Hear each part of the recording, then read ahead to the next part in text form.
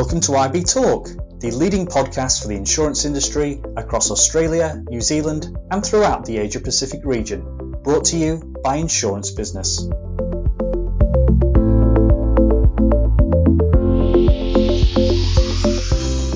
Hello and welcome back to IB Talk. I'm Danny Wood, News Editor of Insurance Business Australia.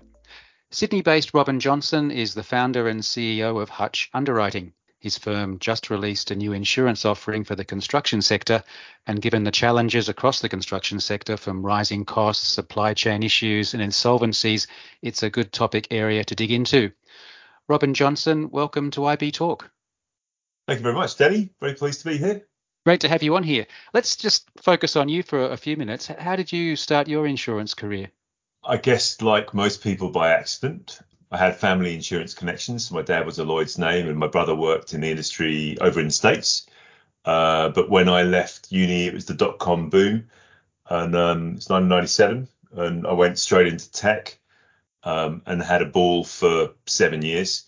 And then with the dot-com crash, basically all the money went out of it. And I wanted to find somewhere more stable to work and found myself a job at AIG, slightly ironically, as they then went bust about 4 years later. But nothing to do with you? Nothing to do with me, I hope. But haven't looked back from there. And so when did you were in London, presumably, for the first part of your career. When did you come out to Australia? So I basically went from London to Kuala Lumpur to Singapore and then finally found myself down here in 2015.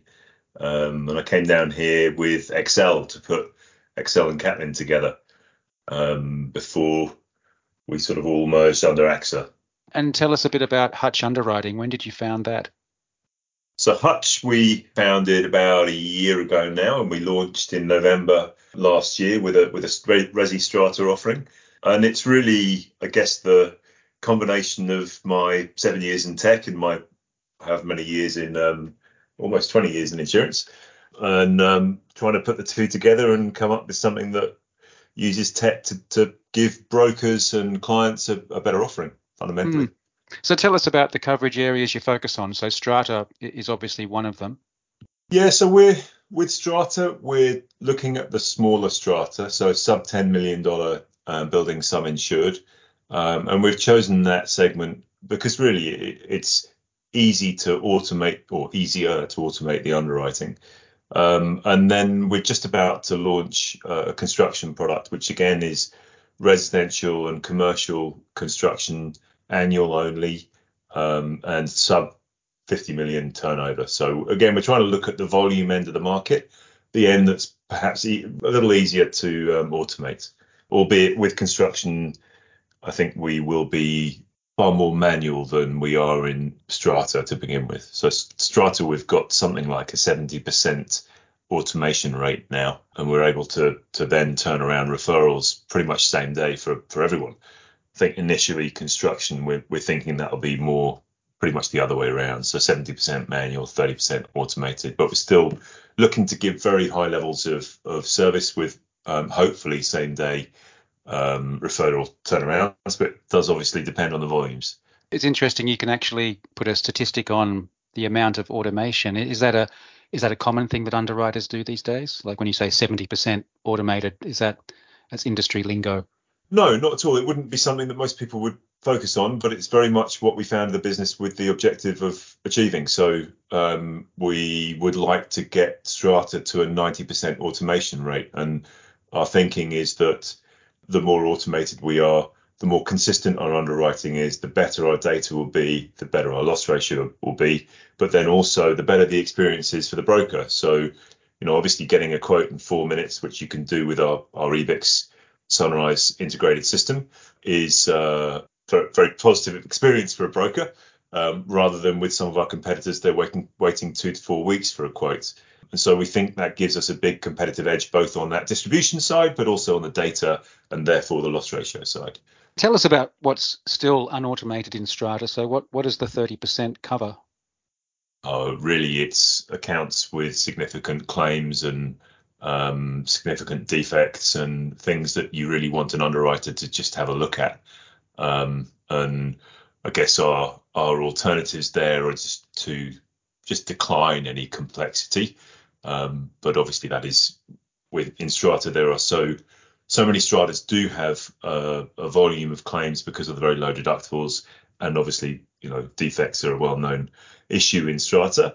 So declining that subset would probably be losing a large segment of the market. So we just get an underwriter to look at them.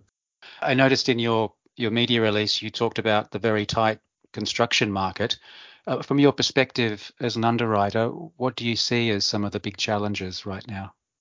I mean, it is an extremely tight market. The reality is that over the last sort of 4-5 years, there's been an enormous amount of capacity that has exited the market, both on the material damage side, but also on the liability side. I think, the losses that insurers have experienced have been on the MD side. It's largely been down to massively underpricing risk on mega projects, and then getting hit by a huge tail on these long and highly complex projects. On the liability side, clearly a lot's been written about work-to-work claims, and work-to-work claims have always been problematic in Australia, but they've really blown out in the last 5 years, and are really driving liability loss ratios. And that's driven a lot of capacity out of the liability market. So I think actually if you kind of cut through all of the different brands in the market, and you look at broker binders and MGAs, really almost all of them on the liability side are backed by one Australian insurer. So we're hoping to bring a bit of healthy competition back to the market, and hoping we can select and price our way through some of the difficulties. That whole liability question is an interesting one, and some stakeholders in the construction space, but also in public liability generally, are calling for a government-backed public liability scheme. What do you make of that, and do you think that could work? Would it help? I guess it depends on what your objective is. Liability insurance is getting particularly expensive for firms that have a poor track record, and I suppose the question is whether that's desirable. On the one hand, it promotes a better safety culture, but on the other hand, it stymies profits. So, certainly the current situation is putting safety right at the front of mind for high risk industries such as construction, healthcare, childcare, and so on. If it were to be nationalised, I think the likely outcome of nationalising public liability would be to transfer the cost from policyholders to taxpayers. And that's what we've seen with workers' comp, with iCare continually being bailed out by the taxpayer. If that's the intent, it sounds a bit perverse to me, but if that's the intent, then I'm sure it could be very successful. I don't think it would even be very complicated. I think you could just prevent workers' comp insurers from recovering in worker-to-worker cases, and then, bingo, you've transferred the liability to the state. It sounds like you're not very in favour of it. I guess I sell insurance for a living, so I don't think nationalising my industry would be in my interests, but I don't really think it would be in the country's interests either. I think you lose the nuanced pricing that prices risks, not in a mutual way, but in a competitive market, to penalise people that don't manage their risks well, and to reward companies that do manage their risk well with lower premiums. And I don't see any government scheme possibly replicating the private market in that respect. I think it's actually a wonderful thing, and it's made the world a lot safer, having mandatory insurance and priced by private companies. Fixed price contracts seem to be a really big issue for builders. Is there a solution to that? Is that going to settle down now that COVID's gone and presumably supply chains are getting back to normal? Look, I don't think you're seeing many fixed price contracts with no escalation clauses being entered into these days. Obviously, everybody's aware of inflation now, and they're taking actions to manage their risk. I guess the pain that we're seeing is really just the consequence of everything working through the system from a couple of years ago. But we think the underlying issues are largely dealt with. So, as I say, contract T's and C's have been amended, and input price inflation has dropped from 17% a year ago to 11% now, or last quarter. So it's pretty much halved.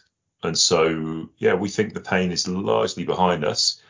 Obviously that's probably cold comfort for anyone that's lost their deposit to one of these large home builders who've gone bust recently. But there are state schemes that are supposed to protect consumers from the impact of insolvency, and I think questions need to be asked about why they haven't provided the intended protection, and whether that's about a design issue or an enforcement issue, or just illegality on the part of the construction firms.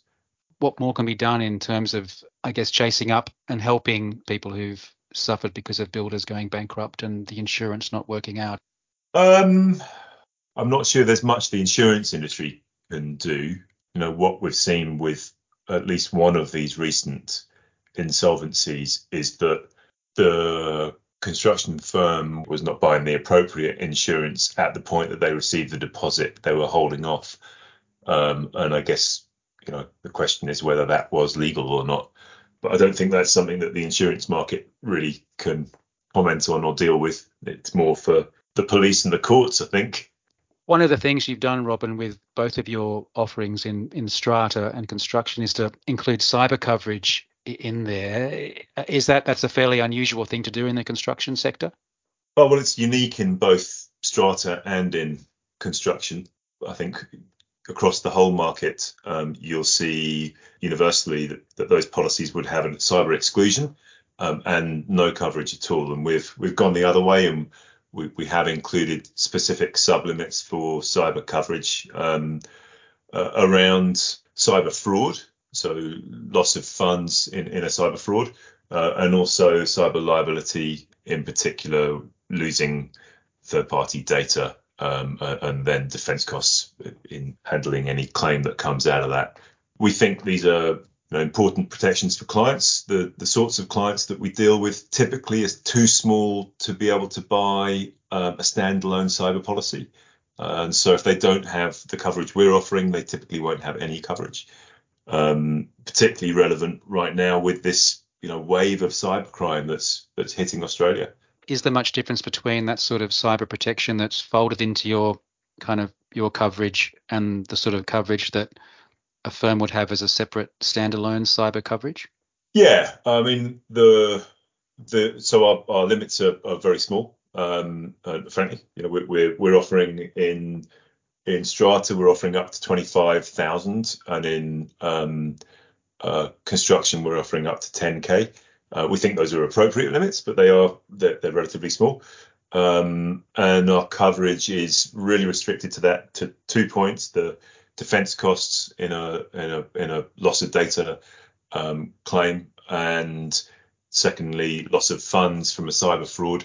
What we're not covering there is liability to claim the actual settlement, if there were any, and we wouldn't, for instance, pick up a ransom attack or something like that. And that would be something that if a client wanted that coverage, they'd have to go and buy a standalone policy. But nonetheless, we're now offering our coverage. It's built in and standard in the policy, so there's no additional charge to obtain it.